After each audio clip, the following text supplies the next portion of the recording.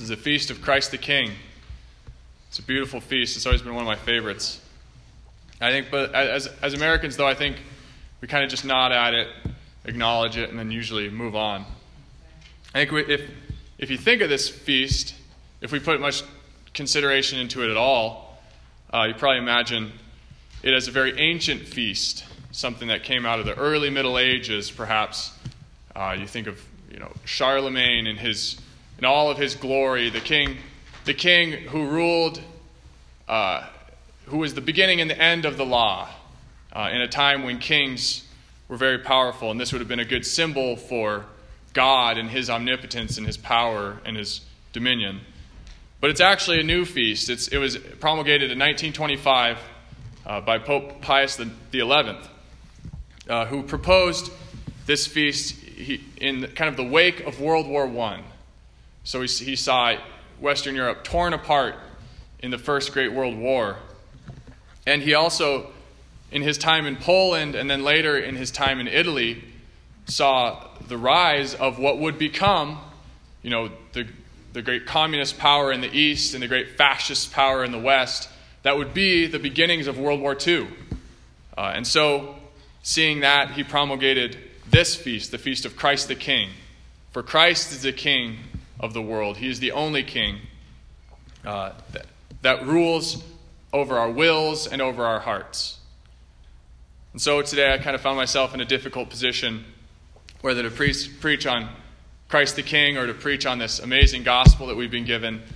And I decided to preach on both, but I'm not going to preach two homilies. I'm going to try to bring them together as the church proposes, and try to kind of bring out this gospel with the feast that we're given. I won't preach two homilies. So in the reading from Matthew, we see the judgment of the nations.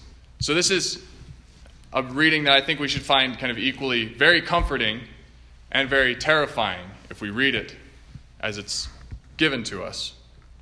So the judgment of these people, these are the people who did not know Christ. They have not heard the gospel. The sheep and the goats in this passage have not heard the gospel that Christ has given them. Because he says all these things to them and they don't know who he is. So he says, you visited me when I was ill or in prison. And they say, who were you, Lord? We didn't know that we had visited you. But regardless of whether they knew him or not, he said, come into my kingdom. And that's a great comfort to us. For those who follow the law written in their hearts, though they do not know Christ in the gospel, the Lord will welcome them into his kingdom. But then he turns to them, those who neglected him, though they did not know him. Those who have never heard the gospel, but although they had never heard it, they did not serve the poor. They did not serve the ill. They did not care for those in prison. And he says, depart from me, you accursed, to eternal fire. And that should terrify us.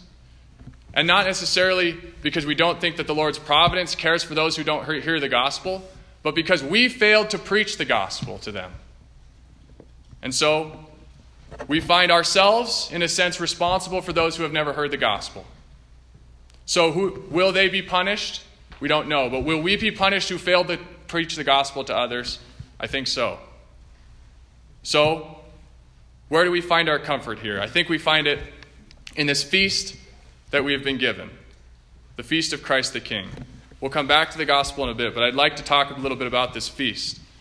Why was it that Pope Pius XI gave us the Feast of Christ the King?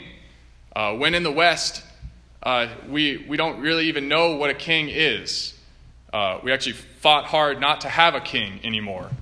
And I think when you think of royalty in our day, we probably think of maybe like People magazine and the royalty in England and like, what are they doing today? What are they wearing? It's like a perpetual fashion show. And so perhaps we think of that. Or we think of, if you're like a history buff or something, you might think of Louis XIV and the gardens of Versailles, these big, beautiful gardens in France that show the king's power and his strength and his kind of the height of the absolute monarch who can do whatever he wants. If he wants to build 20-acre, perfectly manicured gardens, he can do that. But neither of these show for us the kingship of Jesus Christ. None of them are good symbols of that kingship. I think the best place to go to learn of Jesus' kingship is his own words. So we go to the trial when Jesus is speaking to Pontius Pilate. And Pilate asks him, "Are you a king?" Because these people are accusing you of being a king. They're accusing you of taking Caesar's place. And he says, Jesus replies, "You said it." So he doesn't deny being a king. He actually acknowledges that he is a king.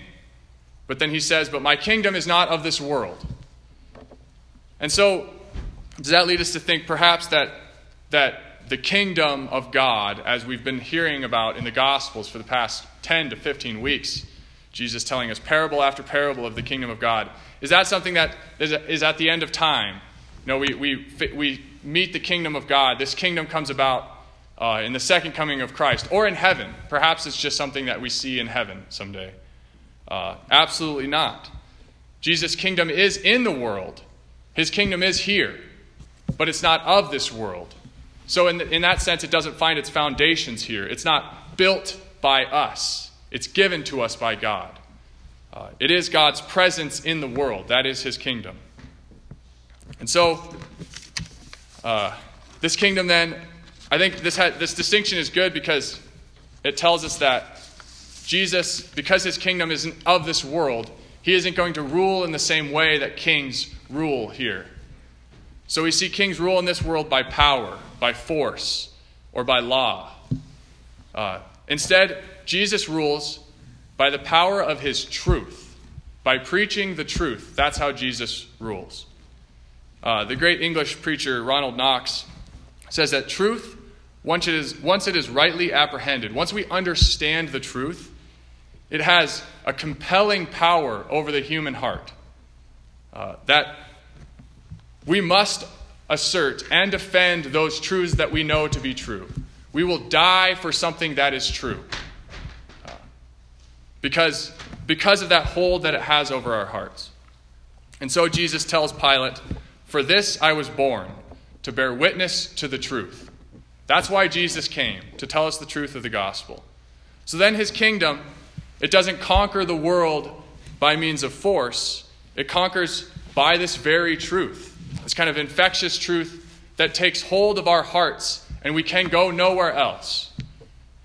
When Peter is discouraged in the gospel and Jesus asks him, "Will you leave me as my other disciples are leaving me?" He says to him, "To where will I go, Lord? You have the words of eternal life." So when God demands something of us that's uncomfortable, we have nowhere else to go because he is the one who speaks the truth. And so in the gospel we see the Roman Empire, which in the first century was the most powerful empire that had ever ruled the world. They'd gone farther than anyone else. And within 300 years of Jesus' death and resurrection, we see the Roman Empire conquered by another empire, and that's the kingdom of God. Without lifting a sword, the gospel had conquered the hearts of the people in the Roman Empire. And it became, in a sense, a Christian empire. Not one that ruled by force, but one that ruled with the truth of the gospel. And so, what does this mean for us? I think we've learned in kind of Christianity as a whole, most of the times by doing it wrong, we've learned what the kingdom of God is and should be in this world. First, we know that because it's not of the world, we can't use the means of the world to spread the gospel. By that I mean we can't use force. We learned in the Middle Ages that you can't spread the gospel by the sword because you can't conquer the heart with force. You must win them with the truth. And so whenever we tried to spread the gospel by the sword, it was devastating. It was a disaster. But then I think we learned today that we're kind of in the opposite dilemma, which is that our world preaches very fervently the opposite gospel of ours, which is the gospel of relativism. The gospel of there is no truth. The same one that Pontius Pilate asked when he said, "What is truth?" in response to Jesus. So this kind of dictatorship of relativism that we face preaches that you have your truth and I have my truth, and as long as we're not hurting each other with our truths, then we can just kind of live together in tolerance. But that's contrary to the gospel in the sense that Jesus doesn't claim to be the truth for Christians and everybody else has the different one. He claims to be the truth, the definitive truth in the world, that his gospel is the gospel. And so we need to confront that.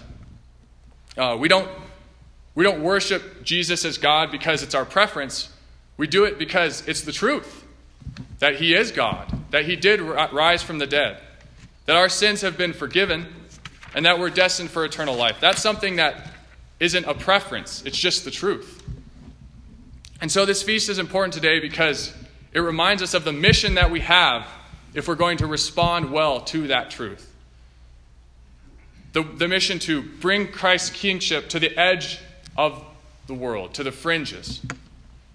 And so we come back to this gospel passage that we see we're going to be held responsible, in a sense, for those who don't hear the gospel, who we could preach to, but we choose not to.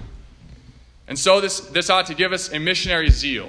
And I don't think we don't preach the gospel ever out of fear. We don't preach the gospel out of fear of hell. We preach the gospel because we love God and we know that his gospel brings joy to those who believe it.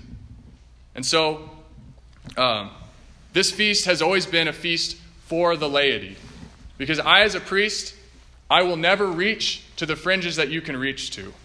You, in your workplace and in the people that you meet, will meet people way beyond the boundaries of anywhere I could ever go. So this is your mission, in a sense. You're going to places that I could never reach, people who will never step foot into church, unless you preach the gospel to them. And so you can go places that I can't go. So this is your mission, in a sense, that Christ's kingship, to bring Christ's kingship to the edge of the world, is always a mission for the laity. So I'm not one to give homework for homilies. I actually am kind of against it, but I'm going to have an exception to the rule today.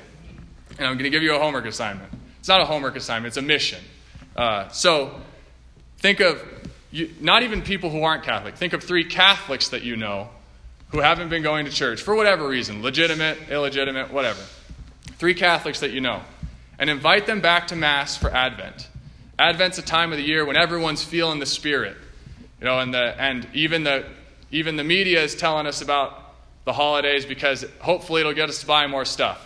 But regardless, people feel the Spirit during this Advent season.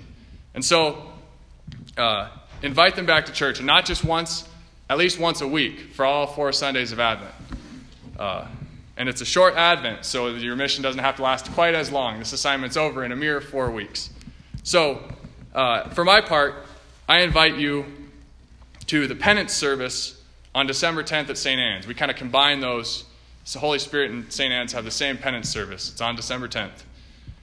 And I think I invite you to a penance service because Advent is a time of hopeful expectation, is the way the church describes it. So it's hopeful expectation. We wait for the Lord in his incarnation during Advent. And a great preparation for that is reconciliation. I go to confession once a week because John Paul II went to confession once a week, and he was a saint. And so I figure I can go, if he goes once a week, I better go once a week. I'm not telling you to go to confession once a week. I'm inviting you to go once on this Advent penance service. And it's just a great way of preparing our hearts for the Lord's coming in the incarnation. One last word, just the kingdom of God is at hand. It's amongst us. It's in our hearts, and it's in the hearts of anyone who believes the preaching of Jesus Christ. And the world will always rage against that in one way or another. It always has and it always will. But we have great hope because Jesus Christ has already won the battle in his resurrection. It's just our jobs to tell everyone about that. That's a great job to have, to tell everyone about the battle that's already been won. We're those messengers. So we take courage in that mission that Christ has given us, and we spread the truth because the truth is what sets us free to live a joyful life.